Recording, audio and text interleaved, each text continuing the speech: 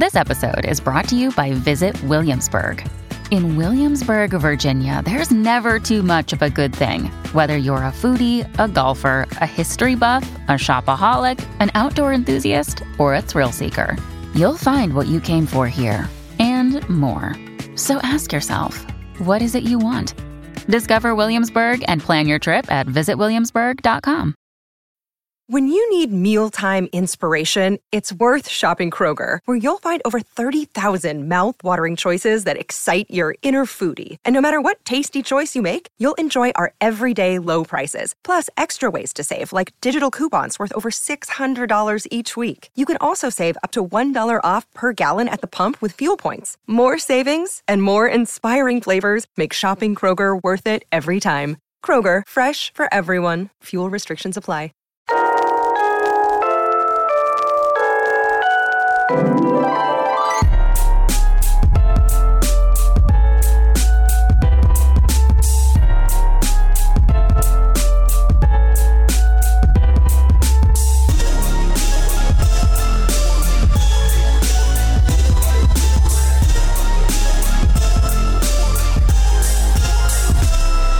Welcome to You're Making It Worse. I'm Elliot Glazer. I'm Brent Sullivan. And I'm H. Alan Scott. We're here. We're queer. Meh.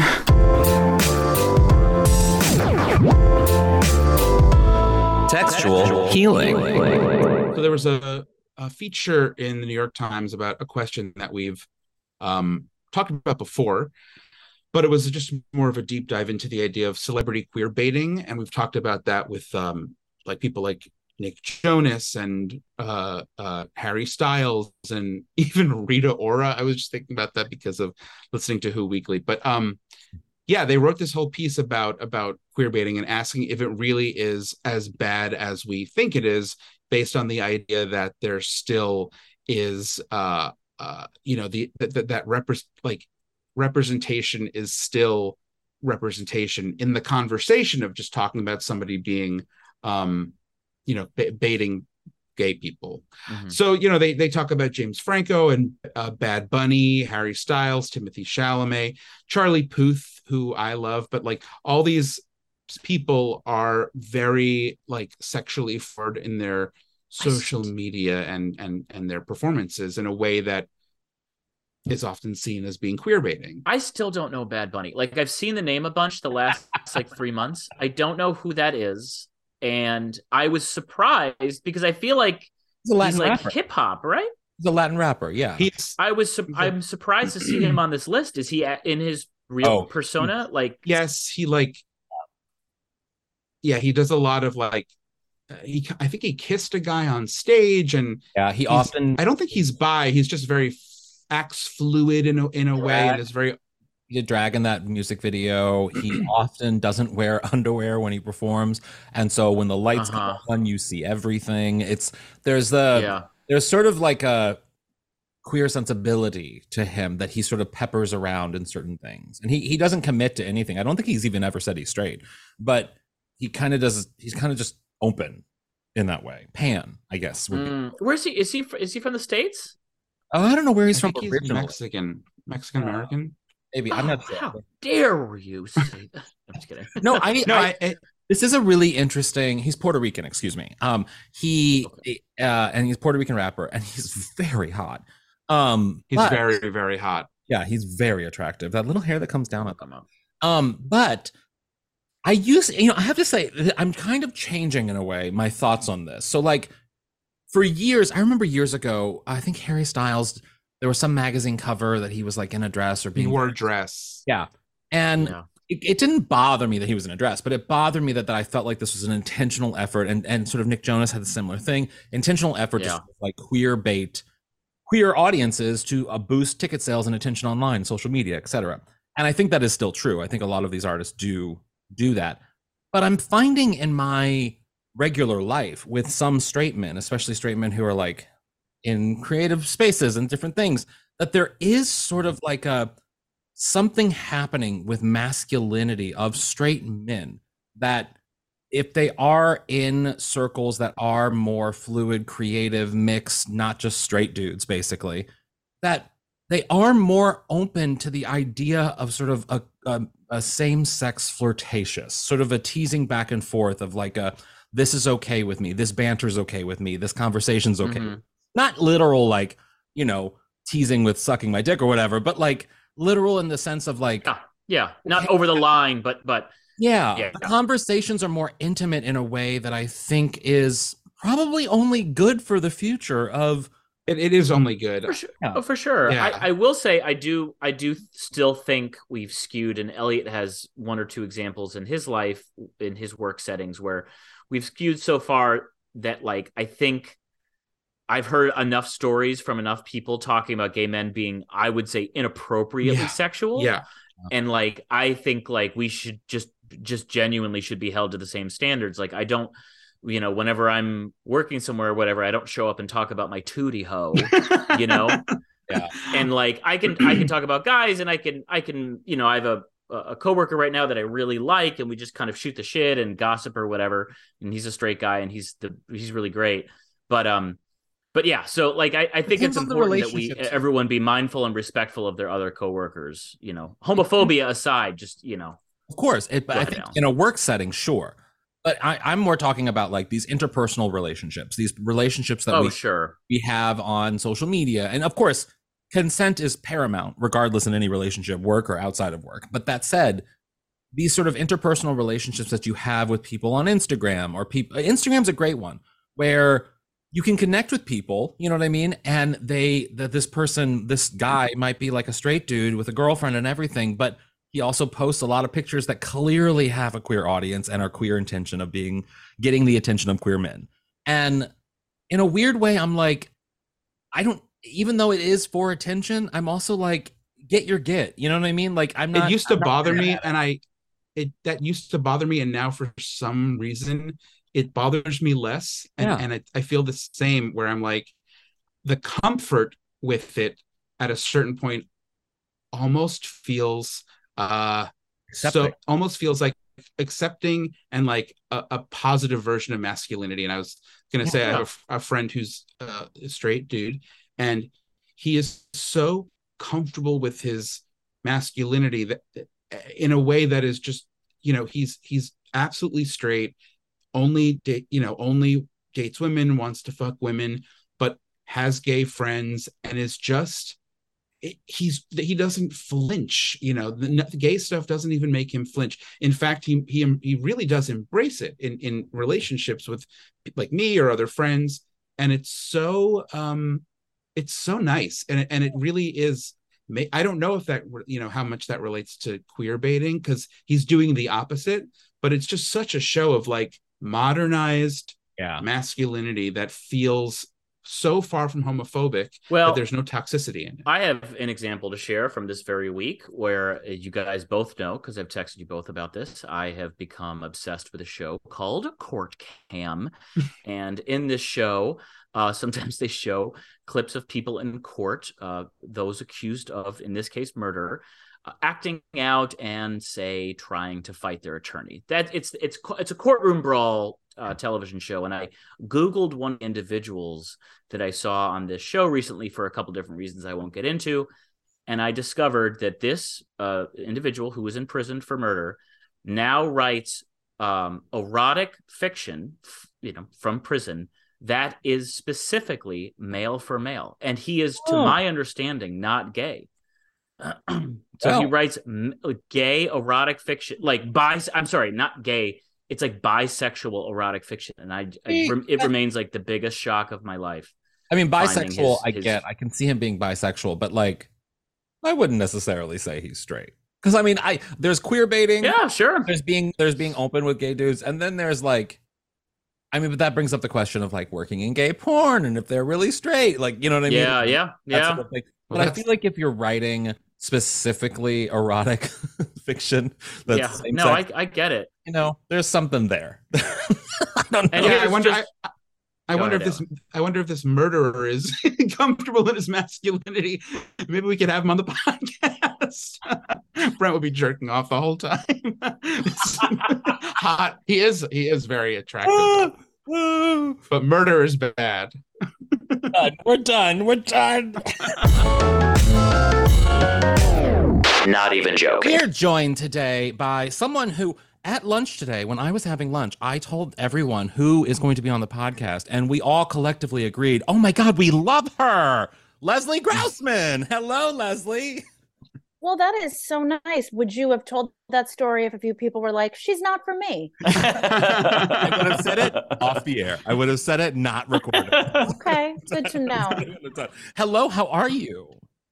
I'm well. Thank you for having me. This is fun. How's everyone doing? We love your chunky frames. Yes. We were just bonding over your frames and about your frames. Badass. I'm having an eyeglasses journey right now because I want glasses like that, but because I'm a person of a larger size, they don't make glasses. Oh, I know. They don't make. First of all, I have an enormous head, and I don't believe you. I have a truly large head. Like when you see me in pictures next to other people, it looks like there's something wrong.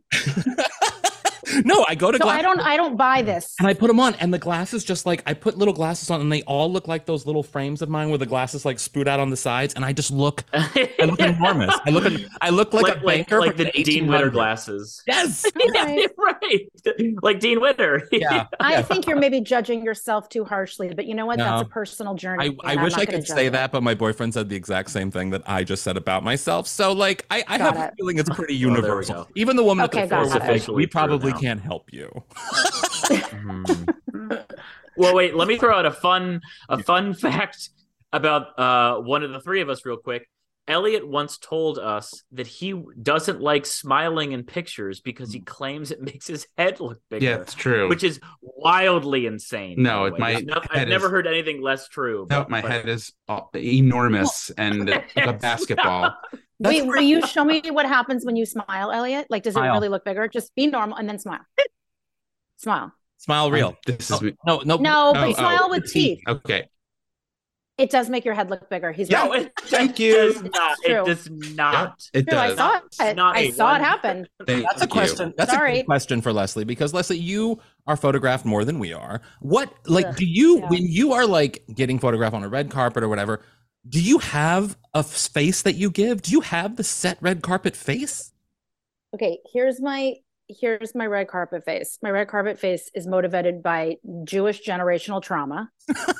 And so I walk into every circumstance like on the verge of a panic attack at all times. I hate it more than anything. Look, I didn't get into this business because I thought I was so gorgeous that I needed to be photographed. Like that was not my motivation. So when something is only about what I look like, it is very uncomfortable for me and I don't like it. And I have the same stupid fucking stance. Am I allowed to swear on this? Yes, of course. I have the same dumb stance that I do in every single picture, which people have dragged me for before. And you know what? It's so nerve-wracking that I'm like, don't drag someone. Like I have to do it for my work. Yeah. It is not my comfy place. And I'm just thinking to myself how I would really like this to be over as soon as possible. That's what I'm thinking. So I guess I'm making a face. I don't smile with teeth in red carpet photos because I think it makes me look, there's no nice way to say this. Like there's something wrong with me. Yes, I know where you're going with that. I mean, for whatever reasons we don't want to smile with teeth, I think it's perfectly legitimate. And honestly, I would agree that for me, it just comes from the same generational trauma. The same Jewish neuroses where it's like I have the smallest smile possible. There's and I have very tiny teeth and a large head, and it's like the proportions are off. And I'm not going to go get veneers. So let's just smile closed mouth. Exactly. I see too much meat on my face. We've talked about this on the podcast. I I call it the John Roberts, the Chief Justice John Roberts smile. Oh my God, it's a toothed smile with the mouth open but no teeth showing. No, like kind of like this. Like how would you describe that? A dad smile. I would smile. Yeah, I do that sometimes. I have two smiles that are obnoxious. It's either really obnoxious or I'm trying to be cool, but it can't happen. Like I'm doing the full mouth, like you know what I mean? Yeah, right. What's like the Bruce Valanche, Valanche. Yeah, tell Leslie about what I mean. I could just tell Leslie that in high school, Alan would do. From the stories we're told, he would smile a huge big smile with his mouth open. Yeah. And I forget what the reason was. Well, to hide the double chin, because I have the fat kid trauma. So unlike the Jewish kid trauma, he would just go the big that exactly. And because I was like the funny guy and like I was, whatever, it fit the persona, so it worked for me. And now as an adult, by the way, I went to Weight Watchers camp, so I have both traumas. Oh, wow, you did? I did. I went to Weight Watchers camp Leslie, for one summer. I did. Just like where are you from originally? Bill's Aaron's daughter. I'm just curious where you're from originally. Elliot, and that's a quick Google. That could have been a I know, but I want to ask you so we can converse. I'm just a terrible person. I am from Santa Monica, California. Right. You're from here. So I'm born and raised in LA. So, I was like chubby and I thought that I was like a true fat person. And then I went to summer camp. I actually went with Jenny Connor. Wow. I don't know if you know Jenny, the writer. Jenny and I went together the summer after 8th grade. Wow. And we thought we were fat people. And then we got to this Weight Watchers camp and we were like, oh, we're from Los Angeles. That's the problem. Yes, you're fat, quote unquote, fat for Los Angeles. Correct. And the big pickup line, like whenever a new girl would show up, a boy would say to the new girl, "You don't need to be here." And that was like the hot pickup line. And you have to understand that this was pre-body positivity. Oh, this was like deep 80s, awful diet culture. Yeah. You are garbage who doesn't deserve to live unless you have a certain kind of body. And I remember that what they basically were like, if you put 6 packets of Sweet and Low on everything, that's good. Oh, like, my God. My mom, that was a thing. Yes. I come from that school too, where my mom somehow forced me to go to Weight Watchers as an adult. Sure. Oh, as a young adult. And I didn't realize until years later that I'm like, what was I doing? Like, why was I voluntarily like, none of it makes sense, but I was so ingrained into that same sort of mindset that I wait, had, Leslie, did you hook up at this camp? Is that absolutely not? Oh, really? No, and I got in point. No, and I got into no, and I will say this. I remember they took over a boarding school campus over the summer, and there were group showers. So at a Weight Watchers camp, there were group showers, which seemed especially cruel to me that we all had to shower together. And then I did find, of course, I somehow found the one kid that was selling black market candy. This is the truth. I swear to God. And he literally had a coat, and in it were pockets where he had his black market candy that he had sold for a massive markup. That's really and I didn't understand the rules. And I told a friend of mine, I was like, hey, that dude has fucking chocolate. It's like $10 a bar, but you can get chocolate. Yeah. And when I tell you that he pushed me up against the wall and threatened me like a drug dealer who broke the rules. A lot of stuff happened that summer. And by the way, I just want to say that I went home. I had gained 1 pound. Oh my God. No. I was going to ask, what are there? Was it all food based? Was it exercise? No, mindset? They made us exercise. And then, oh my God, it was so awful. It was just all these children that didn't want to be there and were forced by their parents and were forced to do like that 80s aerobics. Yeah. And then it was just like awful lectures about how to poison yourself with Sweet and Low. It was like, take non-fat yogurt and put 85 Sweet and Lows in it and make a perfect snack for a growing child. I mean, then they made you take these awful before and after photos. Like, so you would have to get in your bathing suit for your before photo. No. Allowed to decline. This is so different than the way it is now. Like nobody would ever ever think to talk to children about their bodies and weight like this now. Yeah. But then it was like 1986, like all rules are off. Like you're hideous pig children and we must fix you. I feel like body positivity started during the pandemic. Like, I don't feel like it ever existed before people started just I think it definitely changed. Yeah, it definitely changed everything, because before that, I feel like everyone was like, just be skinny, just be skinny. And then now in the pandemic, it's like, we love fat people. I'm fat. Like, it was like an Obama second term thing. Yes. Maybe. Yeah. But I do have to tell you, I have a daughter who's 16. And because I grew up in LA, and you didn't have to grow up in LA to have this, but I had so many friends that had such severe eating disorders growing up. And I was so just determined to never, and there's no reason why I didn't get an eating disorder. Like the only reason is I have a pathological fear of vomiting and I get too hungry to be anorexic. I don't have the will, like I can't do either of the Yeah. spectrums.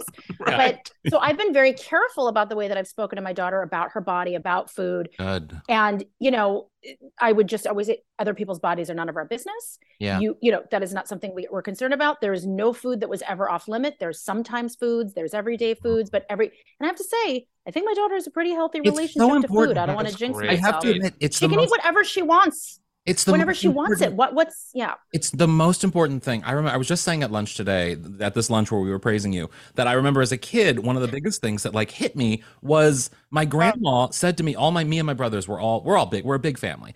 And my grandma said to me, she complimented me, quote unquote, being like, well, your fat at least is proportional to you. Whereas your brothers, it's all in the belly. And I was like, that is not the compliment. Like it's and these are normal things that were said to kids for so long that sticks with you throughout your life. And by the way, it's not like diet culture doesn't exist anymore. It's not like it's still not a nightmare in, you know, women in culture in particular. And by the way, it's not just obviously women, it's particularly gay men. And I know that I have so many friends that have talked about what goes on with fat phobia in the gay community, and that's so fucked up. But, you know, and not to mention being Jewish again, which, sorry, it's going to come up 700 more times. But Elliot, I don't know if you ever go to temple. Do you ever go to synagogue? Yeah.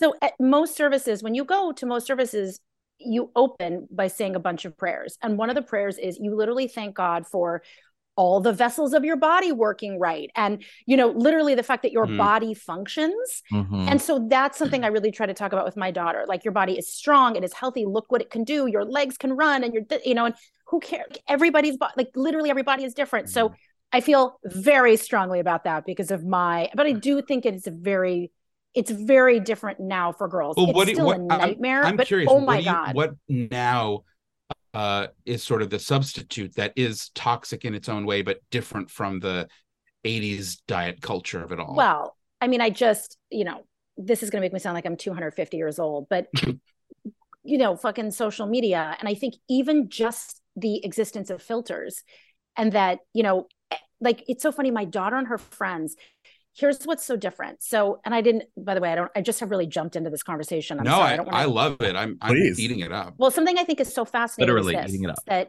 when I was growing up, I knew the kids in my grade at my school. I knew some kids that were older, a little younger, and one or two kids at different schools, right? Now, because of social media, my daughter knows every single kid in her grade in all of LA County. And then she knows the kids above her and below her. She has thousands of Instagram followers. They're just they're kids. Wow. So when I tell you public, private, it doesn't matter. Everybody now knows everybody. Yeah. And what's so crazy is what she and her friends will tell me is they'll know someone just from Instagram. They'll become friends on Snapchat or Instagram.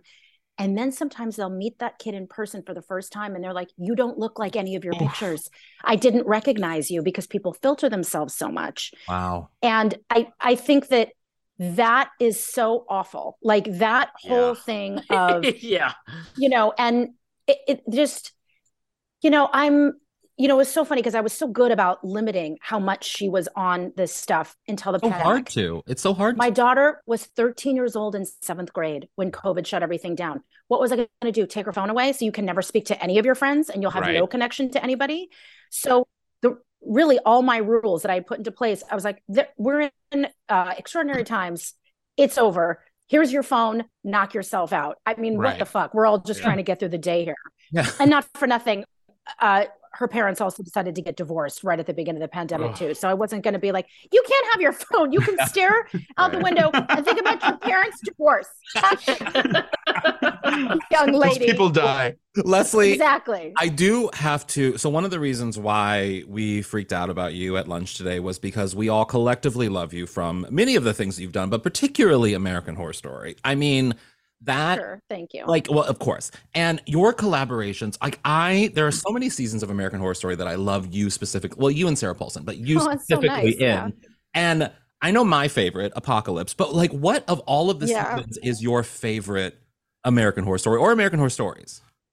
Well, it's funny because, you know, I always say, people ask me what my favorite Housewives franchise is. And I say, listen, I love all my babies. And so I don't pick over babies, but there's certain babies that I do have some affection for. I love them all. Yeah. I have to say, I loved the first half of Red Tide. That was probably my favorite when I played Ursula.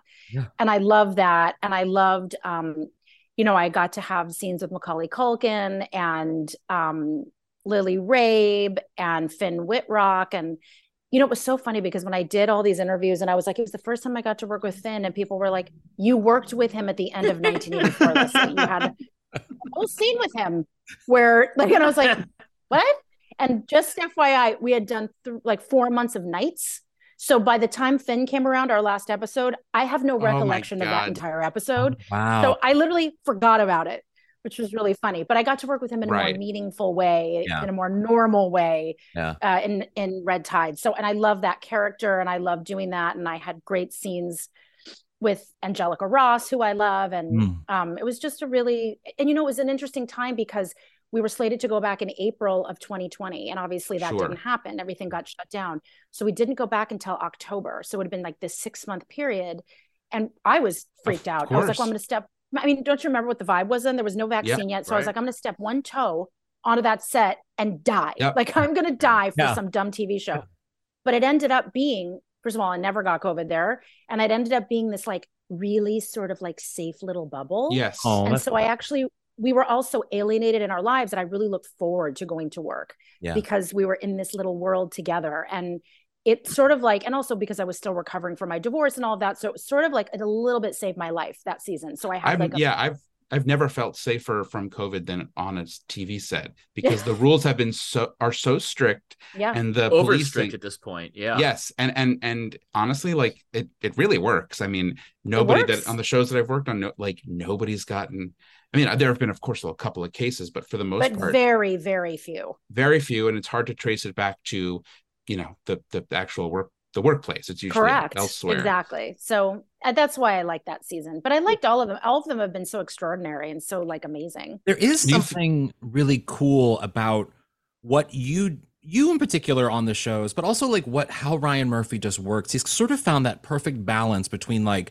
soap opera, camp, and like queerness. And those combinations are like the perfect combination where, like I always say this, like about like, shows like Queer as Folk and other queer shows that are out there, they're great and everything, but they don't recognize the need for that, like the campness of it and the importance of, I think, straight women in queer people's lives and how they exist and how they're literally an integrated part of who we are and our comedy in a lot of ways. Do you have you gotten that reaction from people watching the show that like you've kind of become a little bit of a queer camp icon? A little bit. Are you kidding? Excuse me. Out Magazine did name me a gay icon, so I can send you the article. Send that to you later. I think you've been a bona fide icon, especially since Popular became a cult hit. Kind. I have to say that, I don't even know what my life would be if it wasn't for like queer culture. Gay men in particular, although I love a lesbian too. Don't get me wrong. Well, we're going to talk about Sarah Paulson in a second. So just love everybody. But honestly, I think, the thing that I'm so proud of, particularly about Popular, is that so many, because that show was geared at like very, very young kids. Right. And so many people have told me like, I didn't understand. I didn't know I was gay, but there was something in that sensibility that I was like, ooh, that resonates with me. I feel, why am I drawn to this? Why is this something that feels like home to me? Yeah. And so the fact that I would have even like the tiniest part of that journey for somebody is incredibly gratifying. And I do think there's like, obviously, I mean, this is the oldest topic in the world, but there's a very special synergy that happens in particular with gay men and straight women. And I mean, I just know for me, like, it's just been the basis of my career. It's been the basis of my deepest friendships. I don't even know what my life would be without that connection. It wouldn't be, I just wouldn't, it's where I feel seen and understood and gotten, you know what I mean? There's like this started this talking about your glasses. Of course, you get it. Like we get each other. You know what I mean? Of course. And this is from the time I was a very young child. Yes. I was going to say, was like growing up in LA and, entering the business young, was that, I wasn't young, thank you. Yeah. Well, was it even a presence then? Or was it a presence even when you were young? I mean, always. Talking about like openly gay people and culture. My parents are incredibly progressive. Right. And so, and very politically active and motivated. So we were always very involved in like local politics, national politics. And so, you know, we always had a lot of very interesting people in our house. But my mother went back to school when I was 8 years old to become a landscape architect. And in those, she would have study groups at the house. And so she would have these brilliant people that would come over that were majority gay men. And there was one man in particular who I loved and adored, who was just like, and I was, you know, I had a lot to say as a child. So, and you know, that could be annoying to some people. And he was always like, come here. What's going on with you? I'm obsessed. Let's get into all of it. And he, like, you know, this term is so overused now, but I felt incredibly seen by him, you know, and he ended up, unfortunately, he died of AIDS. Right. And when I was probably, I guess I was maybe 14. And that was a seminal moment in my life. Seminal. Yeah. And then I went to Crossroads, which is a school in Santa Monica. And there was a man there named Steve Morgan. He's the one that interviewed me when I got into Crossroads, and he was the beloved director of the school. Steve Morgan died of AIDS. He was an out gay man when we were young, you know, in LA. And I'm sorry, I don't mean to connect queerness and being of course. That's what I'm asking. But the truth is, this was in the 80s. Right. And so this is what was happening, right? Yeah. And so that was something that was very like in the forefront of my life. And it deeply affected me. And then I, of course, in high school, and by the way, even at Crossroads in the 80s, people were not out and gay. People were still hiding it. And it was so funny because I had this one friend who I would hang out with. I would like sneak into gay bars when I was in high school. And I remember this very popular girl, and I'm not going to say her name, but I want to tell you so bad a detail about her car. But if I say it, then she'll know I'm talking about her if she hears it. She's not listening. I'm just going to tell you that she had a Volkswagen Scirocco, and her license plate said Sciroccan. It was important. It was important. Okay, that's important. Anyway, she was like whatever. She was like a girl I knew, you know. And I just remember she came up to me and said, "Hey, I heard you hang out with fags on the weekends."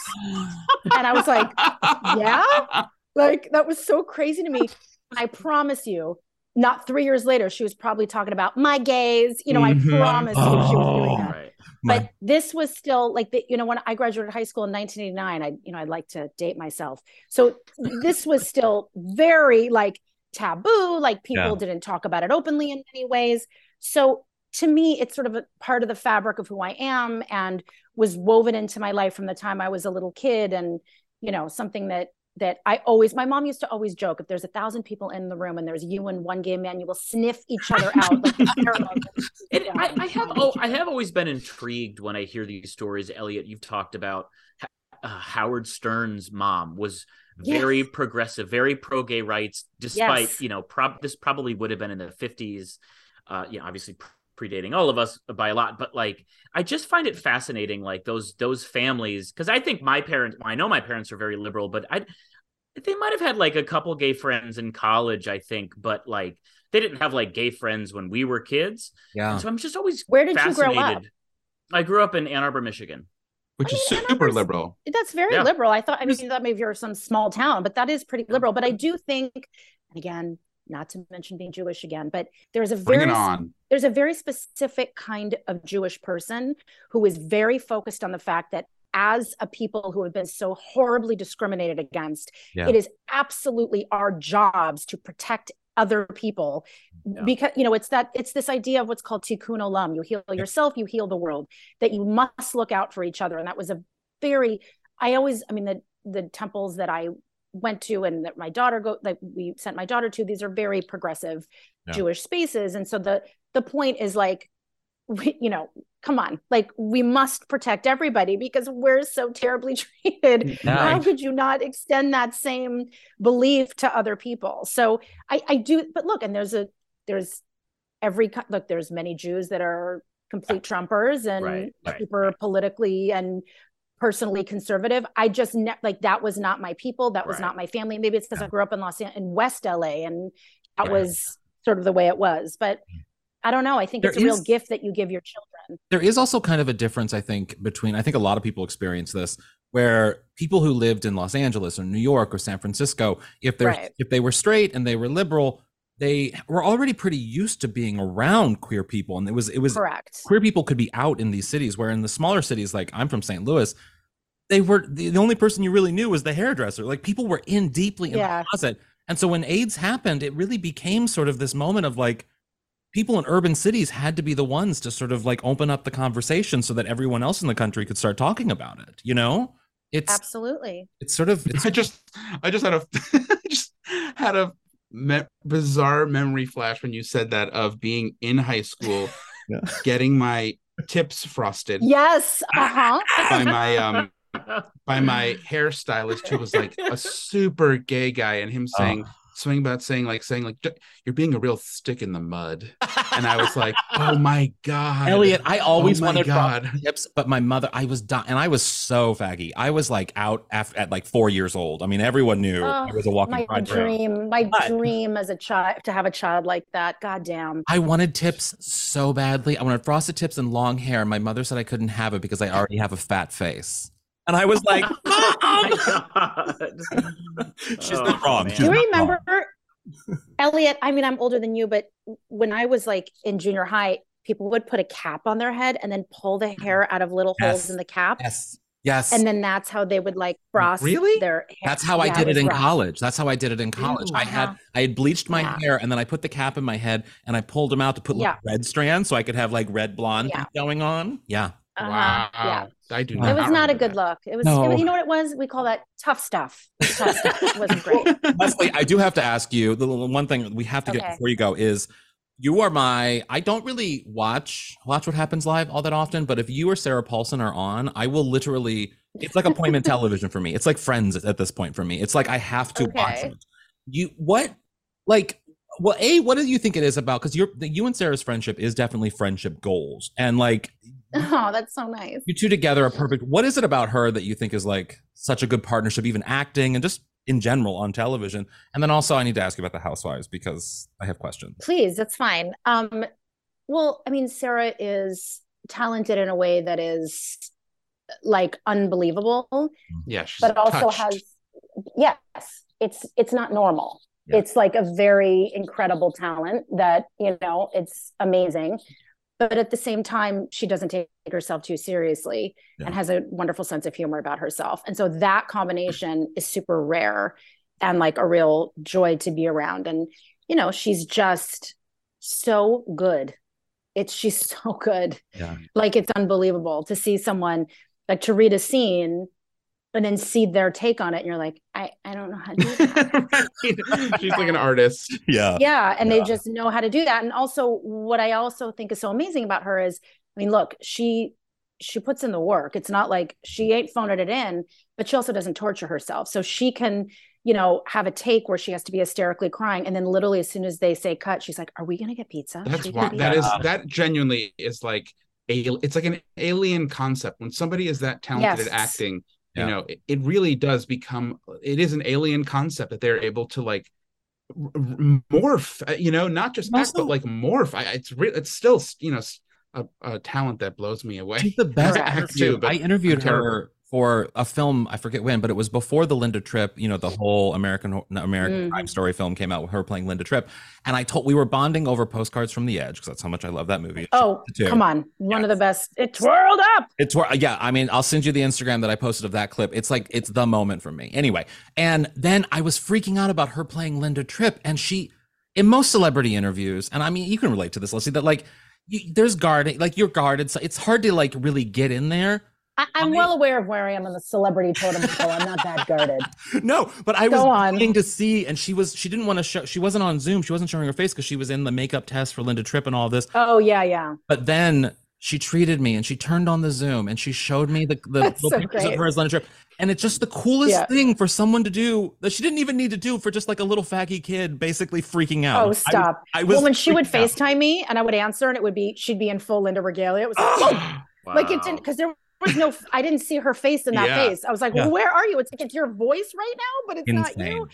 Unbelievable. I mean, that was also the work that she did as Linda. I mean, that is just to me off the charts, insane, unbelievable. Also, Anna Lee Ashford in that Crime Story, as what's her face? How can I not think of her name right now? Oh God. Hello. Oh God. The one that had the affair with Bill Clinton. Yeah. Monica Lewinsky. No, the one before that. Who the first one? Oh, Jennifer Flowers? No, Paula Jennifer. Paula Jones. Paula Cole. And Paula Jones. She would do this thing. Annalyn McCord was so freaking good, and she would go like this. No, it's Annalee Ashford. Annalyn McCord was on 90210. That's a different actress. Annalee Ashford. Just edit this out. From Gigolos. Right. So correct. Yeah. She would say this thing as this character, and she would say, as this person, I'm sorry, I can't speak on that. I just can't speak on that. And the way she did it, like I literally was like, I watched it over and over and over again. God, that performance. I just had to say that. I'm sorry, I can't speak on that. Well, okay. The last thing I want to ask you, and before you go, is what housewife? Sorry, I talked so much. I took this over, and I literally that's the point. I texted the guys. I was like, we need to let Leslie go as long as she wants. There's no cutting her off. Yeah, while we love it. Last question, if you could play any, because you're a Housewives obsessive like myself, if you could play in a Ryan Murphy like American Crime Story version of the Housewives, if you could play any housewife, which one would you play? Oh my God, that's hard journalism right there. Do you feel like you'd have to go with Beverly Hills or Orange County because you're from California and you can understand that, or does that not apply here? She's an actress, Elliot. I know, that's what I mean. I have to tell you, are you watching Jersey currently? Yes, I am. Elliot, okay, watch it. So I'm sorry, I don't want to step on her if you like her, but I think Teresa Giudice is a horrible person. Yes, correct. And I just don't like the idea I want to go to the mall with her. Sort of validated for being I understand how housewives work, but she gets validated for being a horrible person, and there's new women on this year. Yes. And first of all, I love Dolores Catania more than anything. That's when I watched Jersey, I liked Dolores a lot. Yeah, no, but there's a new crop of women, and what's happened is about the New Jersey housewives in particular, but it's really all housewives now, and it's so upsetting to me that, first of all, I think these are the bravest women on the face of the planet. I really do. I admire them in ways I can't even tell you. Oh my God. So to put yourself out there in this current culture with social media where people are like, you deserve to die, you fucking ugly cunt. Like that's all you're getting all day long, right? Yeah. And it's not a character, it's you. It's your face, it's your life. Yeah. So the fact that they can endure this kind of abuse, I wouldn't last for 15 seconds. I would literally fall. But that's because you're normal. Yeah. Like True. That's because and you're not normal. Right. And they're not normal. Yeah. But they won't let you film in the sun. But like what's happened with the housewives, and I'm sorry, I know you asked me who I'd want to play, but first I just have to say this, that something has happened now where you are not allowed to look like a normal human being any longer. And the only women who still look normal actually are New York. The New York women. No, this is why I stopped watching. I gave up on these shows a while ago because they look. No, but you have to watch New Jersey because what's happened is it's like, I can't, like, it's they all look, okay. So they all look like the same AI. mask. They're AI created. But I mean, top to tip, everything has been fucked with now. Everything. Have you seen? I don't even mean, I got a nose job. No, I am now unrecognizable from whatever I once was. And that you cannot be in front of a camera now unless you've done this to yourself. And it's so dark to me. Yeah.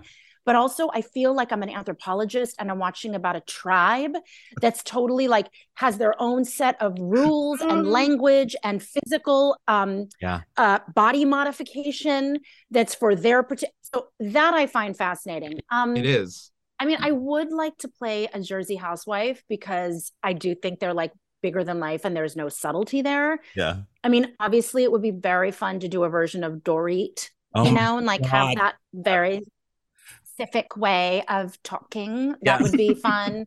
You're from Connecticut. I also know, I could play, I know from Connecticut, I could play the hell out of a Vicky Gunvalson. I really could. I know. Wow. I could.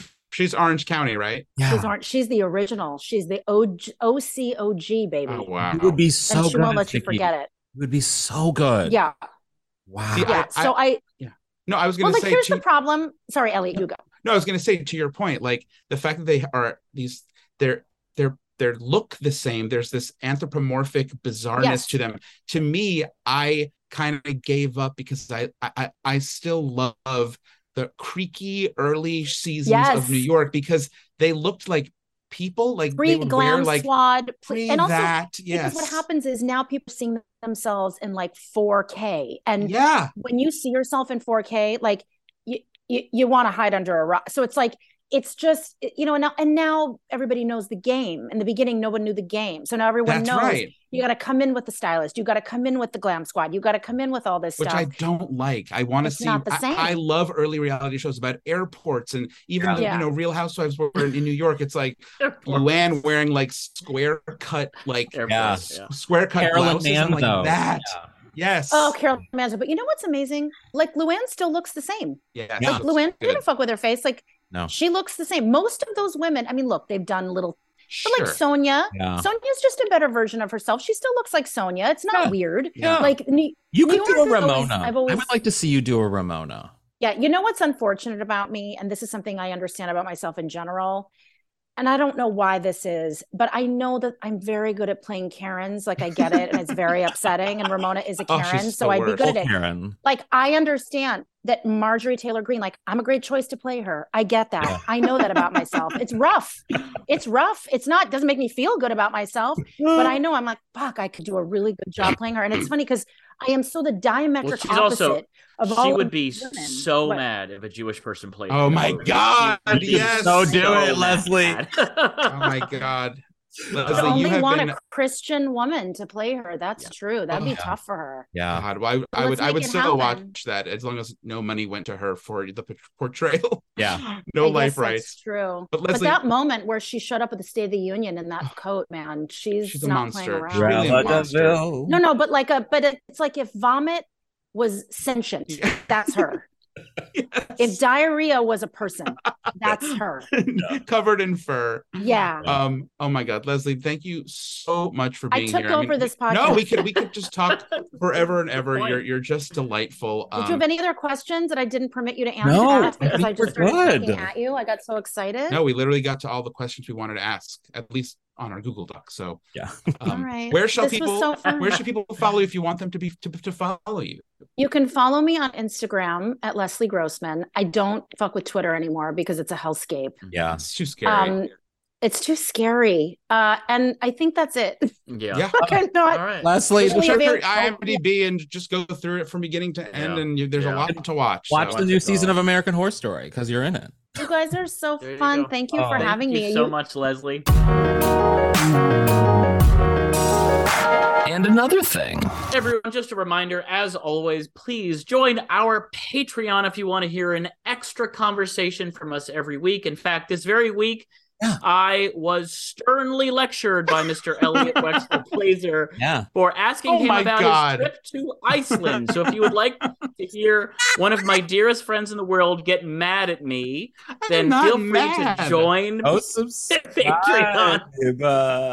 It's fun. No, it's a fun little extra dose of us in the week that you get on like Tuesdays or Wednesdays. And like, it's chill, it's fun, it's less than most of your OnlyFans accounts. Like, go, have a little fun with us. Yeah, you're right.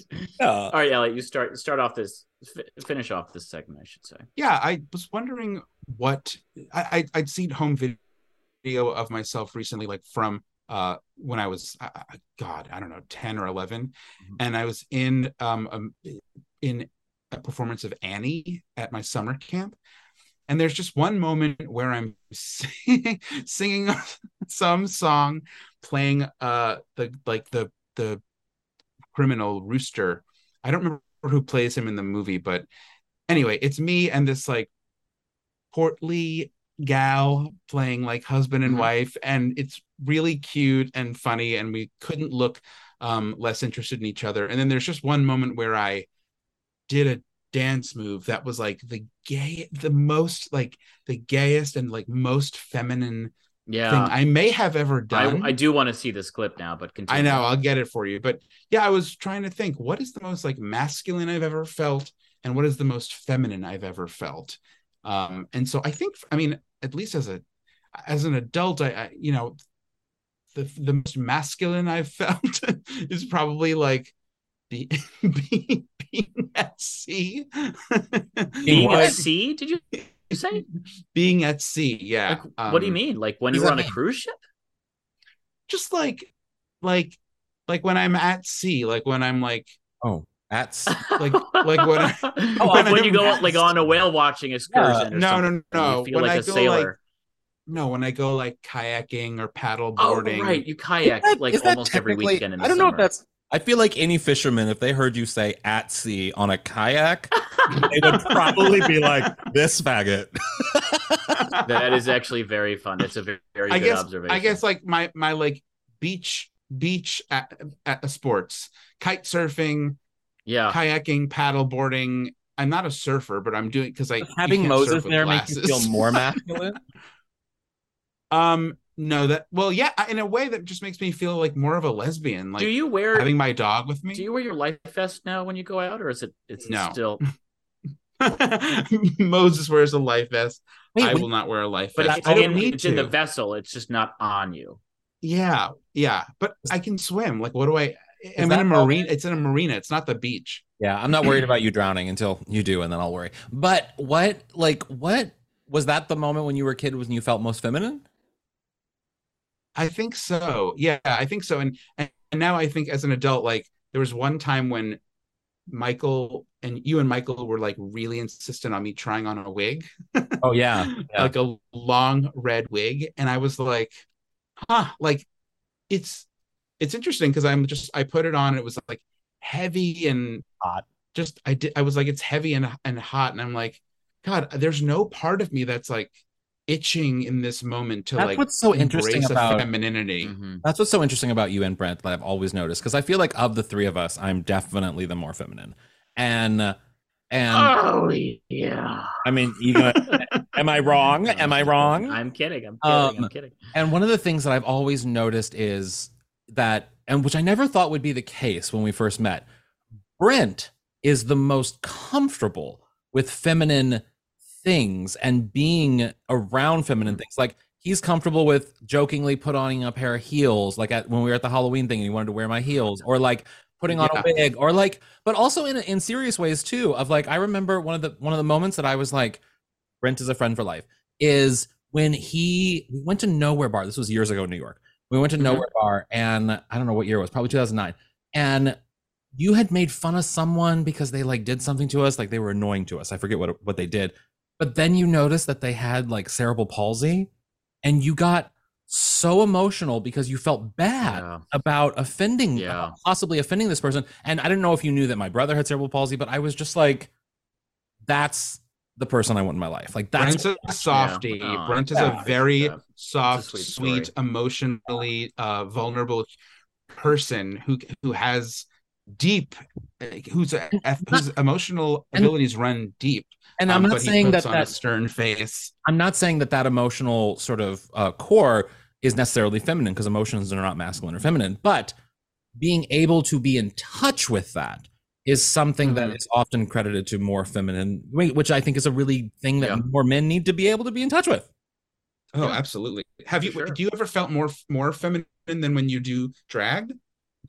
Well, it's yeah. Make it clear. Me, not Brent. I had to clarify that was for Al. Yeah, Brent, you did drag. Brent's not that feminine. And I have made the offer. If Alan wants, I will do Orinoco Ho at one of his shows. Oh my God, I would love it. The funny thing is, I've always felt very feminine, and there was a period where I tried very hard to be masculine, and it doesn't work for me. I don't understand it. Like my version of what masculinity is, because we have to also credit that like these things are not, there's no definitions of masculine or feminine or anything. No, of course not. My stereotypical definition of when I feel masculine is the most uncomfortable space for me. And I remember the most feminine I ever felt, and the most sort of like in touch with sort of like who I wanted to be, I think, was at Golden Con last year when we went to the Golden Girls Con, and I was wearing the gold dress with this beautiful red hair, and I had like, and everything worked. Everything looked good. Everything, like the full package was like solid and on. And I was able to communicate and like be authentically myself in a funny, interesting, engaging way without being lost in thought about what people thought of me or about like what I was wearing or how fat I was or how whatever it is. Like there was no space in my mind where I was doubting myself or any aspect of myself. I was fully and authentically present. Oh, wow, that's great. I was like, I credit that as like a moment of when I knew sort of like who I am. But the most masculine I ever felt, maybe being half a continent away from me, Alan. That's why. That's why you felt so great. I don't know. The most masculine I ever felt was and the most uncomfortable, I think, was I was on the subway here in Los Angeles, and I had just grown a beard for the first time in my life. Like I'd never really had a beard before, and because I never really liked him, and I was like, I'll give this a try. And some guy, presumably a straight guy, was like flirting with me. Like he was like, because there was something, he was giving me something. There was some weird connection we were having, and he was putting it on strong, and I felt so uncomfortable because my presentation was masculine and he was responding to that and I didn't like it. Like he was trying to like be a bro with you. No, there was a sexual component to it. Like there was flirting involved, but in a very masculine, beardy sort of like way that like I did not know how to respond to, and it made me so uncomfortable. Sounds a little weird.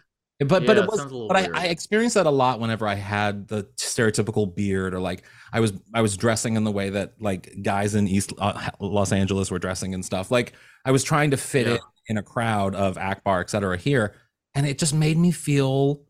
And I was also like drastically skinny to the point where I was only eating like cauliflower rice and like eggs for like a year. And I remember your emo phase, Alan. And but it wasn't just emo. It was like clinical bad depression / like eating disorder. I mean, it's more than just eating. And I was doing it in an effort to be masculine. I had this whole thing. And then of course for the movie, I had to keep the beard because of the movie. It was like a contract thing. And I was sort of trapped in this like masculine prison for like a year. And it really fucked with my head. Interesting. I don't remember your beard that vividly, though. I always picture you as kind of clear shaven. From the start of the podcast, there's a beard. There's a beard in the podcast logo. That's true. Well, I think you look great in a beard, Alan. What about you, Brent? This was tough because I do feel like I have always sort of felt comfortable in my masculinity to a certain degree. So we just got Alan, Elliot, and I got a text from a good friend of ours, old guest on the podcast, David Smithyman, who we went to his house for a Christmas party, and he was saying that these people that I met were when they found out I was gay, 2 months later, they were astonished. Right. And I'm always a little tickled whenever I hear something like that. I'm always like, thank you. But I do remember in like late high school or like early college, very much kind of feeling like at one point I dyed my hair. I didn't have frosted tips. I just had like a brown mushroom top. And I remember wearing a lot of pink in college. Your pink phase. I had my pink phase. And then I remember visiting a friend freshman year of college for spring break. I visited her, and like, she was like, we want to put you in makeup. And I was like, yeah, sure, let's do that. And so I got like, I don't think I put a dress on, but she like did my whole, like, she did makeup for me. This was at Smith College, by the way. So you already fit the role. I remember thinking that was like kind of fun. Like I thought it was like kind of fun or whatever. So I've definitely had, some. You've also done drag. Like you did an amazing video as Susan Sontag last year in like on it drag. Like it's not, it's real. Like between Alan and Michael's handiwork and your performance, it's real drag. But it's great. It would be fun to put you in like, because I mean, it is. You're right. It is a form of drag. Although I would say it's more character sketch driven than drag. But still, for sure. And that would be so fun to like get both of you in real drag. What's funny is that obviously, like, I've thought about it because I feel like every gay guy at some point asks themselves, like, not what would I be as a drag queen, but like, in my most feminine, comfortable moment, like, what would that look like? And I've thought about it, and I'm like, it just seems uncomfortable. And genuinely, the idea of putting on, I hate wearing makeup when I'm acting. Yeah. I hate it so much. And it just seems like the worst, like an actual punishment. But I mean, at this point, I'm like, now that I've seen a few drag queens with beards, I'm like, maybe I will let Michael and Alan put me up. Something at some point. Not for like public consumption, but for you guys. Well, for the podcast, we could do a photo. We could do a photo. It'd be fun. It's a great idea. I can do Orinoco, and you can do Diarrhea and Frank. Diarrhea and Frank. Although I did think of a new drag name that's not. I don't know if it's particular. Well, I guess it's kind of funny. It's Lois Common Denominator. So she's like maybe like an Italian mathematician. Or I guess it's more Greek.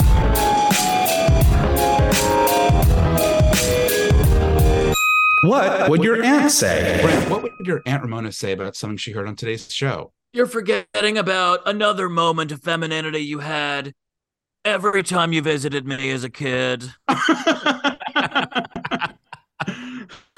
My Aunt Joanne would say, all hail Leslie Grossman. She's the best guest you ever had. That's great. Leslie. We love Jewish guests.